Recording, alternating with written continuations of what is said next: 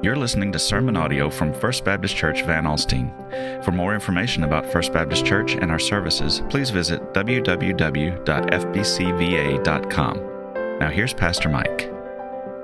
Amen. Let's take our Bibles and turn to 2 Timothy chapter 3 this morning.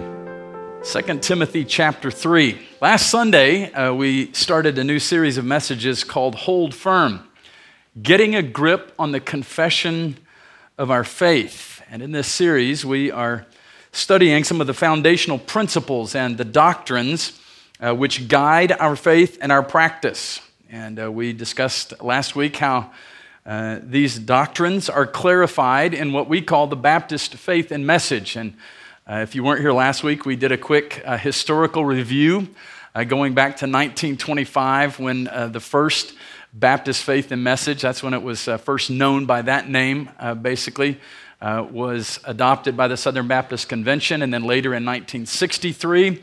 And then there was a change in 1998, which added Article 18, the family. Then in 1999, there was significant action taken to put together a blue ribbon committee that would do a full review of the Baptist faith and message, and that was done and adopted in the year 2000. And so that is the latest version of the Baptist faith and message that we have. You might remember that last week we had laid a foundation for this series by looking at Paul's writing to Titus there in Titus chapter 1, verse number 9. And so with that thought in mind, Titus chapter 1, verse number 9 says this, and this is again Paul writing to Titus, and he's giving him the qualifications for leadership, for church leadership particularly, and qualifications for elders. And in that he says in verse number 9, he must hold firm to the trustworthy word as taught, so that he may be able to give instruction in sound doctrine, and also to rebuke those who contradict it. And we use the visual image of the sword. It's in Scripture, the Word of God is often referred to as the sword of the Spirit, a two-edged sword, piercing even to the dividing asunder of soul and spirit. And so we talked about the importance of getting a firm grip on the sword, the Word of God, the trustworthy word as taught, as Paul described it here to Titus. But then we also talked about the tendency and the temptation to pick up some other stuff. Some things that are really cheap substitutes for the trustworthy word as taught. And so let's do a quick review of those. And I used this little antique baseball bat that was my dad's when he was a kid from the early 1940s to represent those other things that we might be tempted to pick up and hold firm to in place of, or maybe we try to hold onto them in conjunction with the Word of God, but that doesn't work well. And so we looked at and considered the latest fad teaching. Easy to do. Man, new stuff. Everybody likes something new, right? Here comes some new stuff, and it'll be described in some cases as new truth. All right? Well, the Word of God makes it clear that there is no new truth. All right? So big red flag. Somebody comes along and says, hey, I got this new truth. No one's ever discovered it before. God's revealed it only to me. And be careful of the latest fad teaching. Another thing that's easy to pick up, the traditions of man. The traditions of man. Now, much of what we study in Scripture we would consider traditional in nature, and it's being passed down in that way, but we're talking about something completely different when we say the traditions of man. Very easy to do, okay? Very tempting to pick up the traditions of man. We also talked about how some are tempted today to pick up a political platform and to hold firm to that. That's what's most important. That's what they're holding firm to, is some kind of political ideology and equating that with the faith even. And then certainly personal preference. I mean, we all have our preferences, right? I have some things that I prefer over others, even as it relates to church life, worship, all of those things. But we've got to be careful that that's not what we are holding on to over and above anything else, and that is personal preference. And so some cheap substitutes there, some things that I would encourage you to analyze, to look at, to even perhaps lay aside and make certain with clarity that you are picking up, holding firm to the trustworthy word as taught. One of the things that I find lacking among many Christians today is a firm grip on doctrinal truth, a firm grip on the confession of our faith. Now, I know when we mention doctrine many times, the word doctrine, many things come to mind. For some of you, Maybe the word conjures up images of a stuffy classroom with a lecturer standing up front and droning on endlessly about theological matters. All right? Some would refer to doctrine as kind of the technical side of their faith. For others, doctrine is frightening. Perhaps because you feel somewhat academically inadequate or biblically illiterate to the point that the complexities of theology just scare you. I think I could point out a number of people in our church who have been for much of their lives students of the Word of God, and they would tell you, in spite of the fact that they've spent countless hours and much of their lives studying the Word of God, they don't have a firm grasp on some of the complexities of theology and of doctrine. And then for others, doctrine seems so far removed from their everyday experience that they struggle to live out their faith in practical ways. Gavin Ortlund recently wrote an article for the Gospel Coalition entitled, "When Should Doctrine Divide?" Remember we talked about, some would look at doctrine and the study of doctrine and say, why can't we all just get along? Why can't we all just hold hands, sing Kumbaya, and say, we believe the Bible? Because there are a lot of crazy people who would say, we believe the Bible. And in this particular article, Gavin Ortlund, he talks about his own journey as it relates to some doctrinal issues and where that kind of left him and where now he has landed, so to speak. But in this article, he does a great job of identifying two opposite dangers as it relates to doctrine and what we believe and why we believe it. One he describes as doctrinal minimalism. The other he describes as doctrinal separatism. And these two dangers represent opposite ends of the spectrum. A doctrinal minimalist is someone that would lean toward doctrinal indifference. They're the person who would say it really doesn't matter. Really doesn't matter what you believe. A doctrinal minimalist is the kind of person who would tend to take two schools of thought, which both cannot be true at the same time, and would say that they're equally valid. I'll give you an example. They will take the ideology, the thinking, the teaching that is found even in our country, particularly in certain areas, that denies the deity of Jesus Christ. Which, by the way, if someone ever knocks on your door as representing a church of any kind or anything like that, a great question to ask them is, tell me what you believe about Jesus Christ. Tell me what you believe about the deity of Jesus Christ. Do you believe that Jesus is God come in the flesh? The deity of Jesus Christ. So there's some who would deny that. They would say that Jesus is a created being. They would say he was really a good teacher, a great prophet, but a created being nonetheless, certainly not God, okay? Not God come in the flesh. And then those of us who hold to scriptural teaching about this very subject would say, we believe in the deity of Jesus Christ. Well, a doctrinal minimalist will take those two things and say, yeah, either one's valid. But that can't possibly be true. A person who says that two opposing truths that cannot both be true at the same time are equally valid is not being intellectually honest. And so they've minimalized the importance of what we believe, particularly on key issues. And so we've got to be very careful that we avoid doctrinal minimalism, just writing it off as not that important. Those same people are the ones who would say, it really doesn't matter what you believe as long as you're sincere in your beliefs.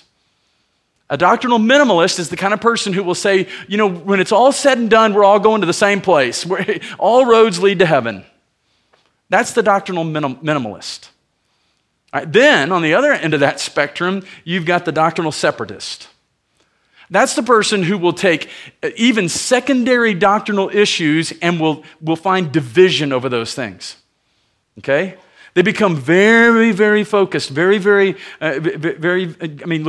dive deep down in, and if there's, any disagreement, even on secondary issues that maybe even Scripture is not super clear on, if you don't agree with me on these issues, and then many times they even add some of their own stuff that's extra biblical. Sometimes it's related to outward appearance and what we wear or don't wear, certain things like that. And they would take those things and they would lump that all together and become a doctrinal separatist. They would say, hey, even on these secondary issues, we're going to divide over that. So if you don't believe just like I do on all of these things right here, we're not going to have anything to do with each other. That too is dangerous. Got to be very careful. So understand this, doctrine teaches us how to think. And how we think always determines how we act. If we don't think right, then we will not act right. Doctrine is the foundation upon which our practice is built. It's so important that we know what we believe and why we believe it, particularly in the culture in which we live today. There's so many, we live in a day when it's considered wrong to say that anything is wrong. And if you make a truth statement, a truth claim, then people would go, oh, immediately you're labeled as you're judgmental or something of that nature. And so we've got to know what we believe and why we believe it. The Bible tells us that Jesus taught doctrinally, that he preached doctrinally. In Matthew chapter 7, verse 28, it says that after Jesus finished preaching arguably the greatest sermon ever preached, the Sermon on the Mount, that the people were astonished at his teaching. That's his doctrine. And so he taught doctrinally. Doctrine is really a systematic way of understanding Scripture. Doctrinal studies give us a panoramic view of Scripture and allow us to gain a clear understanding of scriptural teaching on any given subject. In fact, in the original language, the word translated doctrine literally means instruction, teaching, or that which is taught. It carries the idea of a more developed set of truths or practices which are to be learned and followed. That's the foundation of our understanding of what doctrine is. All right? And so again, my goal is not to fuel the fires of your theological arrogance so that you can then go talk to your friends who may disagree with you on certain issues and say, I'm right and you're wrong, so you just got to deal with it. Okay, that's not what we're trying to do here. We're trying to add clarity to some of these things. And again, it's important that I, as your pastor, make certain that we are clear on what it is we believe and why we believe it. Now, let's talk history for just a minute, all right? I like history, particularly church history. And if you study church history, you will find that the first few centuries, really, of church history, the big question of that period was, who is Jesus? Who is Jesus? Now, that's still an important issue, isn't it?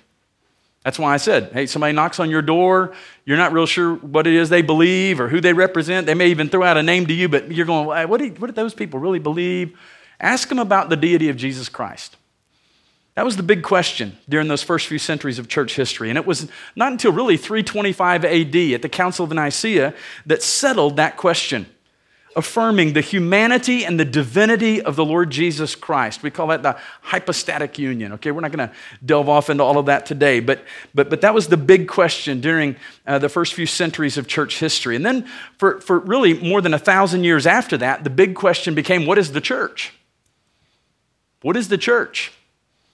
And you'll hear people say today, we're all children of God. But scripturally speaking, that's not true. We're all God's creation, but in the truest sense, theologically speaking, we are not all God's children. Well, that became a big question during that next 1,000 or so years. What is the church? What makes up the church? And it was during that period that the Roman Catholic Church particularly sought to be recognized as the only true church. And then the Reformation came. We talked about that briefly last week, how coming up here in October, that will mark the 500th anniversary of Martin Luther nailing those 95 Theses to the door there at Wittenberg. The Reformation came, and in the early 16th century there was this renewed understanding of the gospel that was really ushered in by Martin Luther and others who preached that we are saved by grace alone, through faith alone, in Christ alone. That's it. And that our salvation could not be dependent upon anyone other than Jesus Christ. Now that's a bold claim, isn't it? That's an exclusive claim. And so for someone to say, well, really all roads lead to heaven would make Jesus a liar, because Jesus himself said in John's gospel, I am the way, the truth, the life. No man comes to the Father but by me. So Jesus didn't say, I am one of many ways, I am a good way. He didn't even say I'm the best way. He said, I am the way. So it's important what we believe and why we believe it. Now, since the Reformation, the questions have shifted from the Son of God, from who is Jesus, and the family of God, what is the church, to the Word of God. To the Word of God. And so the big battle during the last several centuries has been over the nature and the authority of Scripture. What is Scripture? How can we know that it is God's Word? Why did God give us His Word? Is it reliable? Is it trustworthy? Is it authoritative? What is it that we really believe about the Bible? Is it just good literature? Is it just some of the best literature ever written? What is it that we believe about the Scriptures? And so that is Article 1 of the Baptist Faith and Message, the Scriptures. And so with that, then, let's turn our attention to 2 Timothy chapter 3. And again, this is like Paul's letter to Titus is a pastoral epistle. Paul is writing to the younger Timothy, his young protege in the faith. He would call both those guys his children in the faith. And so he's now here encouraging Timothy, understanding about the godlessness that would be in what he described even then as the last days. And then you'll remember in chapter 4, it's where Paul charged Timothy with those words, preach the word. Preach the word, right? Be instant in season and out of season, reprove, rebuke. That's in chapter 4. Well, just before that, in really verses 14 through 17, we find these words. But as for you, continue in what you have learned and have firmly believed, knowing from whom you learned it, and how from childhood you have been acquainted with the sacred writings, which are able to make you wise for salvation through faith in Christ Jesus. All Scripture, please don't miss this, all Scripture is breathed out by God and profitable for teaching, for reproof, for correction, and for training in righteousness, that the man of God may be complete, equipped for every good work. What a powerful word to young Timothy and then to us as well. Now let's look at the actual Article 1 of the Baptist Faith and Message, okay? Article number 1 is entitled The Scriptures. And so I want you to actually see the wording. And this comes directly from the Baptist Faith and Message 2000. It says, the Holy Bible was written by men divinely inspired and is God's revelation of himself to man. It is a perfect treasure of divine instruction. It has God for its author, salvation for its end, and truth without any mixture of error for its matter. Therefore, all Scripture is totally true and trustworthy. It reveals the principles by which God judges us and therefore is and will remain to the end of the world the truth center of Christian union and the supreme standard, this is important, the supreme standard by which all human conduct, creeds, meaning confessions of faith, Baptist Faith and Message, this is the standard by which all of those, even religious opinions, should be tried. In other words, this is the standard, right? This is the standard, the Word of God. All Scripture, it goes on to say, is a testimony to Christ, who's the central figure of Scripture, right? Again, that's why we say we're biblically based, Christ-centered, and gospel-driven, because we believe that Jesus Christ is the central figure of all of God's Word. All of God's Word, who is himself the focus of divine revelation. And so there is Article 1 of the Baptist Faith and Message. Now we know that statement is biblically based, and I want you to see that this morning. We just looked at 2 Timothy chapter 3. Now I want us to consider some important words, some important terms as it relates to the nature of Scripture.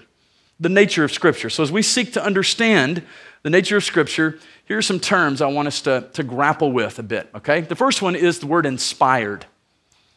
Inspired. You've already seen that, okay? You've seen it both in the 2 Timothy text here, and you've seen it in the Baptist Faith and Message statement, Article 1. The word inspired.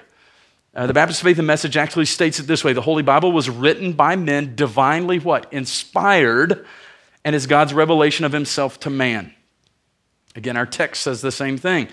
Now, the word Scripture, the term Scripture, comes from the Greek term graphe, and it means writing. The term translated as inspired in our English Bibles, actually it's a compound term in the original language. It's the word theopneustos, and it's comprised of the word for God, theos, and breath. Okay, so it's God breath, God breathed. So the term describes the Scriptures as breathed out by God. Now that's important. Now, the Baptist Faith and Message also affirms the human nature of Scripture. Okay, it's a human divine book. Okay, here's what Peter wrote, 2 Peter chapter 1, verses 20 and 21. Knowing that, first of all, that no prophecy of Scripture comes from someone's own interpretation, for no prophecy was ever produced, this is important, by the will of man, but men spoke from God as they were carried along by the Holy Spirit. God's word is God-breathed. In other words, the Holy Spirit operated on men to direct them towards a goal. Peter focused on three ideas in just those couple of verses there. First, Scripture did not originate in the will of the human author. Okay, so we know that God used some 40 human authors to pen his word. Okay, but it's not like those 40 authors sat down one day and were like, hey, I'm going to write some stuff, and then God said, that's pretty good. I think I'll approve that. Okay, that's not how it works. That's not what happened. That would be called that's called the dynamic view of inspiration. That's not what we believe, and we'll get to what we do believe here in just a moment. But Peter makes it clear this book didn't come at the will of human authors. Secondly, the human authors spoke for God. For God, not just as secretaries. Okay, it's not as if God and they just kind of they took dictation. That's not how it worked either. All right, and then thirdly, the Spirit carried along these human agents, or these human authors. So that indicates that the power of the mover, the Spirit, carried the human agent to a goal. And so God has revealed himself to all of humanity through creation in what we call general revelation. But general revelation by itself was not sufficient to tell us all that God wanted us to know about himself and his plan for humanity. And so that's why he gives us the Scriptures. So Scripture at its core is God's written revelation to man. God's written revelation of himself to us. And it's the only source available to us of certain knowledge about God. Without Scripture, we'd be kind of left on our own to figure out who he is. What is God like? How can we relate to him? Scripture is God's written revelation of himself to us.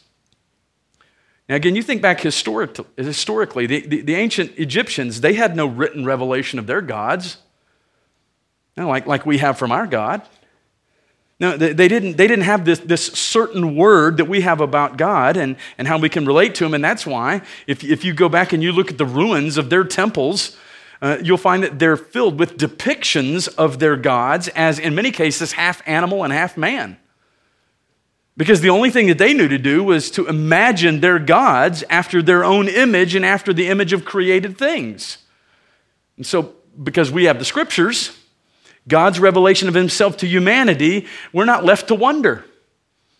We don't have to just kind of wander in the darkness trying to imagine who God is and what he is like. Scripture tells us these things. So the Bible is God's written revelation of himself to us. Now, when the Bible says that all Scripture is inspired by God, that's speaking of a special kind of inspiration. Okay, some of you, you're artistic.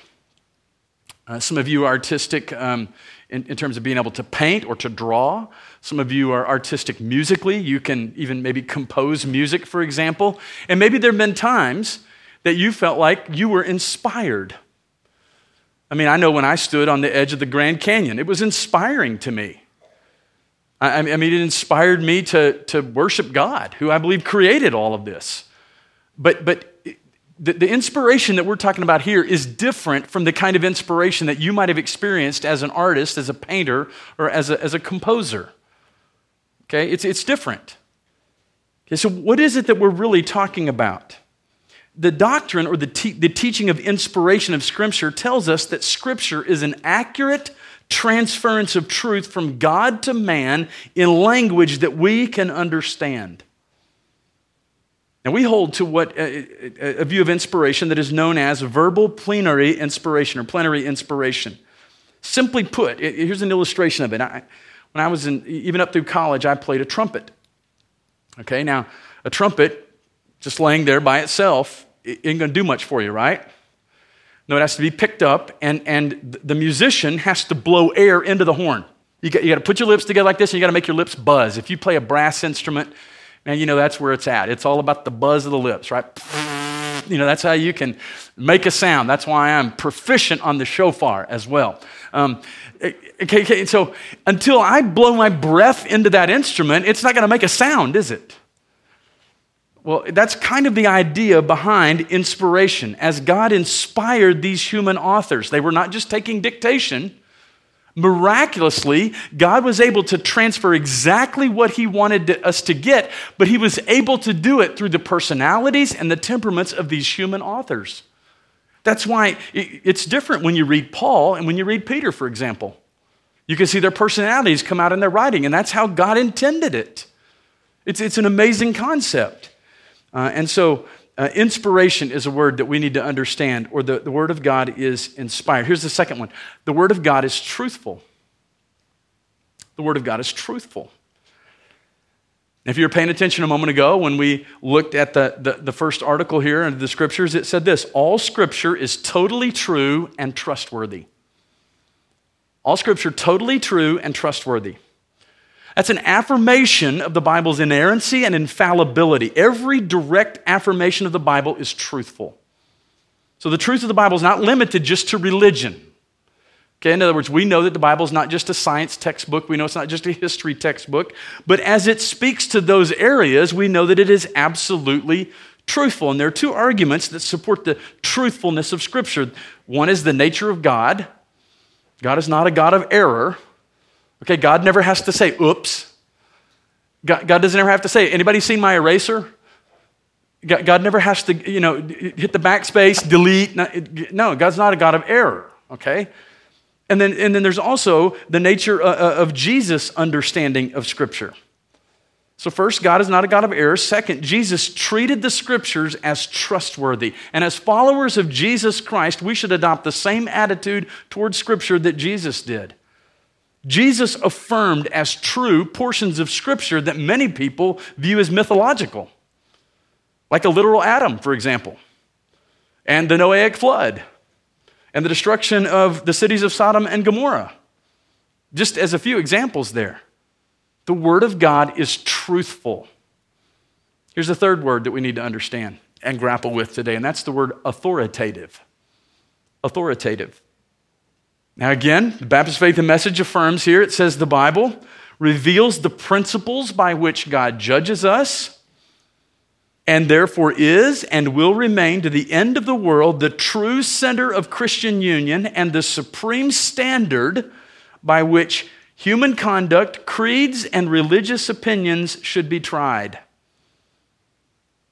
So for a long time, people have tried to deny and discredit the authority and the sufficiency of Scripture by doing a number of different things, by elevating religious authorities above the Bible. Some will elevate human reason and put it in a place of authority and judgment over the Bible. There are some who deny the sufficiency of Scripture by placing ecclesiastical or church authority over the Scriptures. And in their teaching, they're saying, well, the church gave us the Scriptures, and so it's only the church that can correctly interpret the Word of God. And then others exalt just subjective reason or experience to a position of supreme authority over the Bible. In other words, I know that's what the Bible says, but in my experience, and so then their experience becomes the standard. Now think of it this way. If you're driving out here on Highway 75, and you know that south of the Grayson County line, the speed limit is what? 65, right? Okay. But if you cross over, then it becomes what? 75, right? Like 75? Okay, so let's say that you're heading north on 75 to Sherman. The speed limit's 75. Okay, but let's say you've decided that it's important for you to get there faster than that, and so you're driving 85. Okay, and so you get pulled over. The officer tells you, hey, I clocked you going 10 miles over the speed limit. You're going 85 in a 75, and so upon what authority can that officer then write you a citation? It's the law, right? Isn't that what he's appealing? He represents the law. That's why we call police officers the law many times. Okay, so it's on that authority. There's a standard, in other words, and the law says on this roadway that the speed limit is this, but you've exceeded that. Now, let's say that that same police officer the next day pulls you over, and on this day you've learned your lesson. You're only going 73 in a 75. And he goes, I know that, like yesterday I gave you a ticket for going 85 and a 75, and I know that the law says that the speed limit here is 75, but here's the thing. In my experience, I think it's unsafe to drive this stretch of the highway going any more than 65 miles an hour. So on that basis alone, I'm going to write you another ticket. You're going to be like, are you kidding me? No, there's no way. How is it that you think, based upon your personal experience, that you can write me a citation when that's not the law, right? Well, that's what some people will try to say of Scripture. My experience, my opinion, should be elevated over and above the authority that is the Word of God. We believe that the Word of God is authoritative in all matters of faith and practice. So when it comes down to it, it's not what does Brother Mike think or what do our leaders think. No, it's what does the Word of God say. It's authoritative in our lives. Here's the fourth word that we need to understand: complete. The Word of God is complete. And you may have heard someone speak of the canon of Scripture. What they're talking about is the completed record of God's Word. A canon it's a list or a catalog of books. One scholar describes the canon as the collection or list of Bible books that are recognized as genuine, inspired, Holy Scripture. The collection is complete of 39 Old Testament books and 27 New Testament books in what we call the canon of Scripture. And so Scripture is God's inspired and completed revelation of Himself to humanity, and through the providence and sovereign direction of God through the ages, God has preserved for us His infallible Word. All right, so the Bible is a complete canon. It's complete. Okay, there's no one today that's adding to Scripture. If they are, they're doing it erroneously, and they face the judgment of God. Okay, we don't add to, don't take away. We have the complete Word of God here. Now, what about the witness of Scripture? Let's talk about the witness of Scripture for a moment. There's a historical witness to Scripture, and we could talk for a long time about archaeological discoveries and all of these various things, and there are those who, felt like, well, we made this discovery and this discredits the Scriptures and all things. That really has never happened. When someone has a clear, truthful understanding of one of these archaeological discoveries, it has only validated the truthfulness and the reliability of Scripture. I could give you just one example, for example, is the Hittites. The Hittites are mentioned some 50 times in the Old Testament, right? Okay, and there were some who said, well, the Hittite people were just an invention of the biblical authors. They just kind of made up. But no, what actually happened then, excavations of several Hittite cities and recovery of many of their written records demolished all of those critics' arguments. It used to be assumed that the cities of Sodom and Gomorrah, same way, were just inventions of the biblical writers. But then archaeologists found the ruins of these ancient cities southeast of the Dead Sea. Wow, what do you know? I spent some time back in 1994 with a guy named Alan Roberts, an Australian archaeologist who had spent a lot of time on Mount Ararat. If that name rings a bell, that's where Scripture talks about Noah's Ark resting, okay? And he showed me, satellite images back even before some of that kind of technology was refined like it is today. And man, you're like, man, that's Noah's Ark. Okay, that would be considered a historical witness to the veracity of Scripture. Then you have the scriptural witness itself. What does the Word of God claim to be? Do you find that it just claims to be good literature?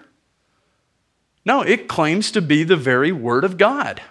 You take the Old Testament, for example, Psalm chapter 19, verses 7 through 9. It says, the law of the Lord is perfect, reviving the soul. The testimony of the Lord sure, making wise the simple. The precepts of the Lord are right, rejoicing the heart. The commandment of the Lord is pure, enlightening the eyes. The fear of the Lord is clean, enduring forever. The rules of the Lord are true and righteous altogether.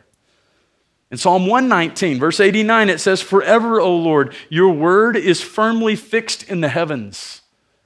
Psalm 119, verse 160, it says, the sum of your word is truth, and every one of your righteous rules endures forever.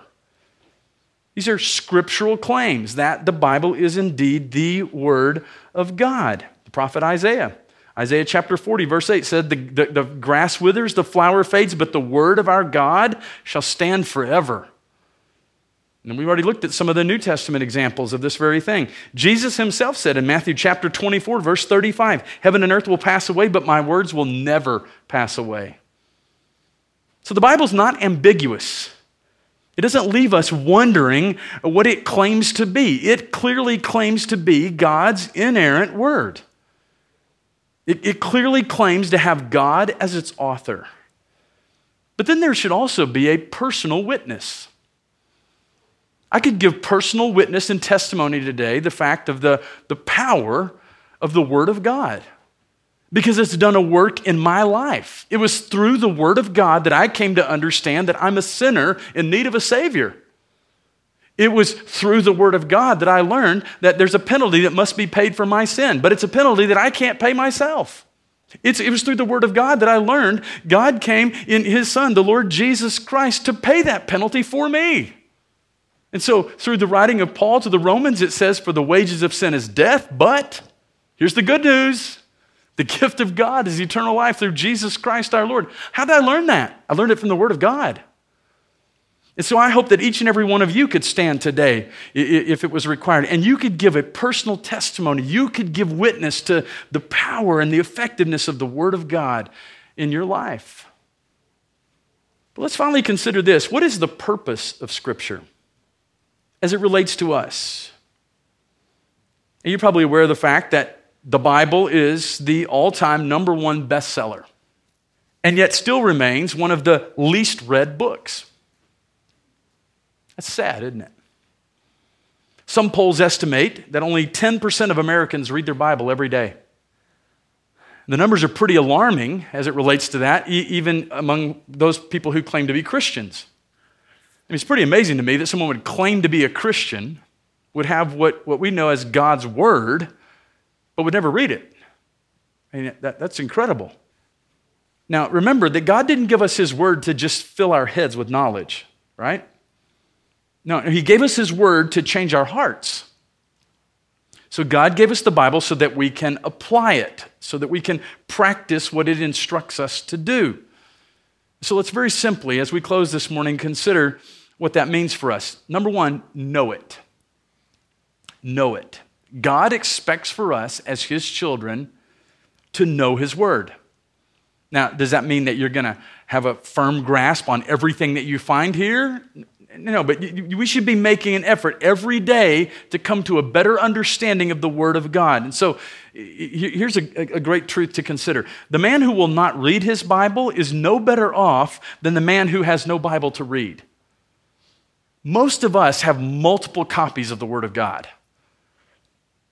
Many of us have Bibles that do nothing but collect dust. That's the truth of it. But yet we are to know the Word of God. So how can a person claim to be born again, to be indwelt, filled by the Spirit of God, who inspired the very words of Scripture, and yet have no appetite for the Word of God? How can a person claim to have Jesus on the throne of their heart and have no desire to receive instruction from the one whom they claim as their master? It doesn't add up. If you have no desire this morning for the Word of God, you need to take a long, hard look at whether you are in fact a child of God. So if we are truly in love with God, and if we've really been born again, then we will say with the psalmist in Psalm chapter 119, I have treasured your word with all my heart. Don't let me wander from your commands. I delight in your commands, which I love. Instruction from your lips is better for me than thousands of gold and silver pieces. How I love your teaching. It's my meditation all day long. Your word completely pure. Your servant loves it. We should know it. But beyond that, we should understand it. Right? Many people read Scripture as if it's just good literature. Oh, that's nice. Nice. Oh, that's a good pithy saying. I think I'll put that on a plaque. And there's nothing wrong with that, but that's pretty much the extent of some people's interaction with the Word of God. Oh, there's a neat little nugget, but I want to skip over some parts. They look at it like some sort of a buffet because, that part right there really, that kind of gets in my business. But if I just stay over here, then it's... No, we're to understand the Word of God. Jesus promises us in John chapter 14, but the Helper, the Holy Spirit, whom the Father will send in my name, he will teach you all things, bring to your remembrance all that I have said to you. I remember Paul, in writing to the Corinthians, said that the natural person, the unsaved person, does not accept or come to understand the things of the Spirit of God, for they are folly to him. He's not able to understand them because they are spiritually discerned. And so, again, if you make claim to being a child of God, make claim to being a follower of Jesus Christ, but have no desire to know or to understand the Word of God, something's drastically wrong. And then finally, to practice it. Somewhere along the way, we've picked up the idea that all we need to do with the Bible is just study it and understand it. We substituted knowing for doing and illumination for application. But the purpose of Scripture at the end of the day is action-oriented. It was given to us so that we can do what it says. Remember our study in James recently? James said there, hey, but be doers of the word and not hearers only, deceiving yourselves. Do the word. Our problem is not just that we don't understand what it says, our problem is that we don't want to do what we understand. That's the problem. And Jesus put it about as plainly as it could be put in Matthew chapter 7, verses 24 through 27. And you're familiar with the text there, I'm sure, where he says, hey, the person who knows and does and practices my word is like a person who builds his house on a rock. And then when the rains come and the winds blow and all those sorts of things, that house stands firm because it's built on a firm foundation, right? But for those who don't do my word, you might hear it some, you might come to understand some of what it says, but you really don't ever do it. You're like a person who builds your house on the sand. So when the rains come and the floods come and all those things, your house goes splat, as we used to say in kids' church. It doesn't stand firm because you don't have a good foundation. You know, I'm proud of the fact that historically, Baptists have described the Bible in strong language that affirmed the inspiration and the trustworthiness of Scripture as a firm foundation. As far back as 1900, James Frost was the first president of what was then known as the Baptist Sunday School Board. Now it's called Lifeway. He wrote this in 1900. He said, "We accept the Scriptures as an all-sufficient and infallible rule of faith and practice, and insist upon the absolute inerrancy and sole authority of the Word of God.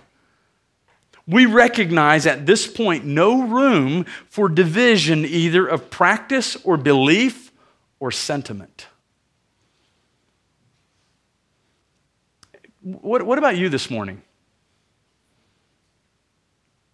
What is your relationship to the Word of God?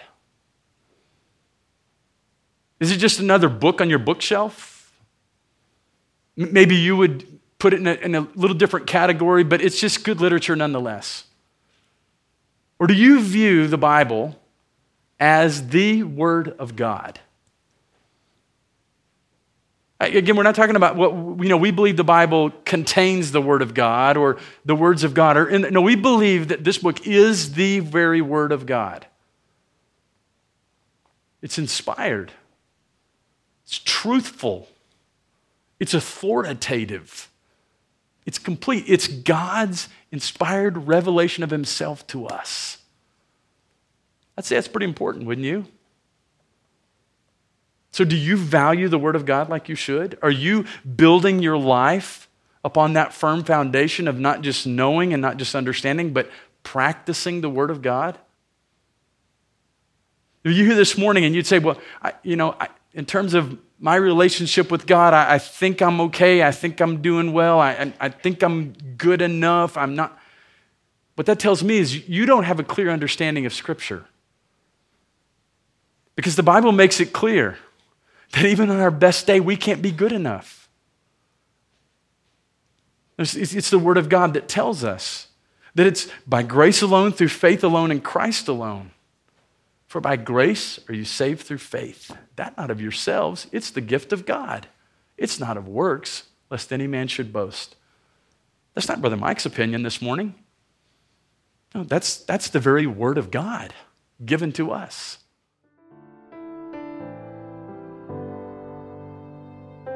Thank you for listening to this message from First Baptist Church Van Alstyne. FBCVA is located at 121 East Marshall Street in Van Alstyne, Texas, or you can visit us online at www.fbcva.com. Be sure to visit the sermon archive for more messages from this and other series.